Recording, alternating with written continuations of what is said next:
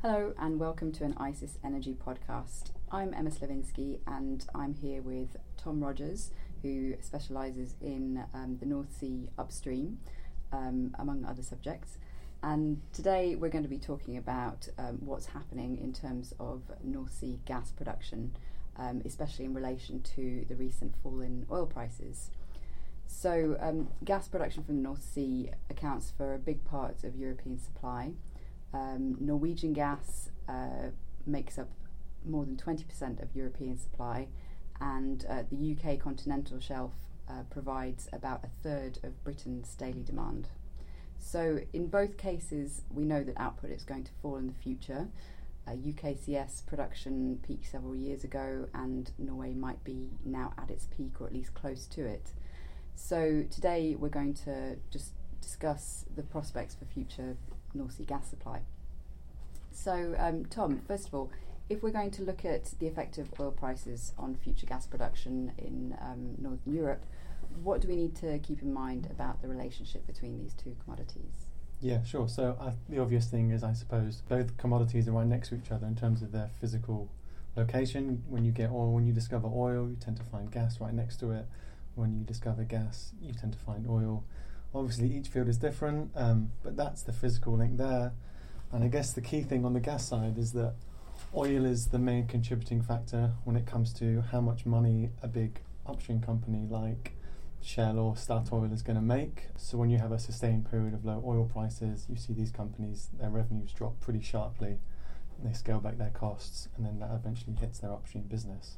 Okay, so now looking at oil below $50 a barrel, presumably a lot of these big upstream companies are going to be, or all of them are going to be, looking at their portfolios and sort of reevaluating. Mm-hmm. Are there some signs out there that the oil prices are already affecting what's going to happen in terms of future production? So you mentioned that obviously production is sort of coming down naturally. They're both pretty mature sectors, so it's hard to just link straight up causally between oil and production. And also we're quite early in this cycle of low oil prices, but we are starting to see some effects. So a lot of what gets cut first when we get sort of sustained low oil prices is these so-called frontier projects. So projects which are more expensive in areas in the North Sea, which are sort of harder to access and more expensive to drill. In Norway, Statoil, which is by far the biggest company there, they've sort of delayed a few projects. So this field called Aasta Hansteen, which is a big gas field just north of the Arctic Circle, they've pushed that back by another year or so. And you think about the costs that are involved in terms of building a whole new pipeline across the Arctic Circle, the conditions aren't great there.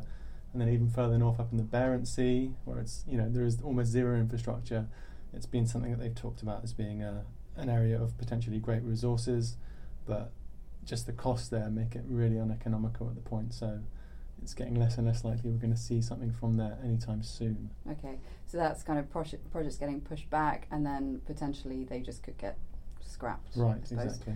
You mentioned Norway. What about on the UKCS? Any examples there? Yeah, so I guess the UK it's different because there isn't maybe the untapped reserves that Norway has. It's a lot more mature, and so like you said, it's been declining a lot recently.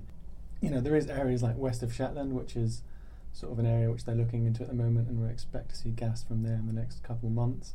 That is relatively safe because it's an area which they've already sunk a lot of costs. But I guess a big thing with the North Sea is decommissioning. A lot of the fields are pretty old, and the lower the oil prices, the more unprofitable they become, and that makes up minds of producers who have these old fields. So you're going to see more and more come offline, and it's going to add up eventually, I would think. Okay, so having said all that, what do you see in the outlook for the next couple of years in terms of Norwegian and UK output? When do we start to sort of see this situation bite? Yeah, I mean, obviously it's not a hugely clear-cut picture, and this is assuming that the oil price stays at this sort of low level. But if it does, we're going to see companies just continue to scale back in all areas of their business, and that's going to hit the upstream sector inevitably. In the UK, decline is just going to keep on coming, I think. Despite this area in the west of Shetlands, we're going to see, like I said, more decommissioning happening. And in the UK, because there are a lot more smaller companies active on it than perhaps in Norway, more vulnerable to this sustained low oil prices, so we could potentially see some of those being put out of business. In Norway, they're probably a bit more resilient because they've got this huge field called Troll, which Statoil operate, and it's one of the biggest fields in the world, and essentially they haven't been able to tap its full potential for the past several years, well, not even several, past few years.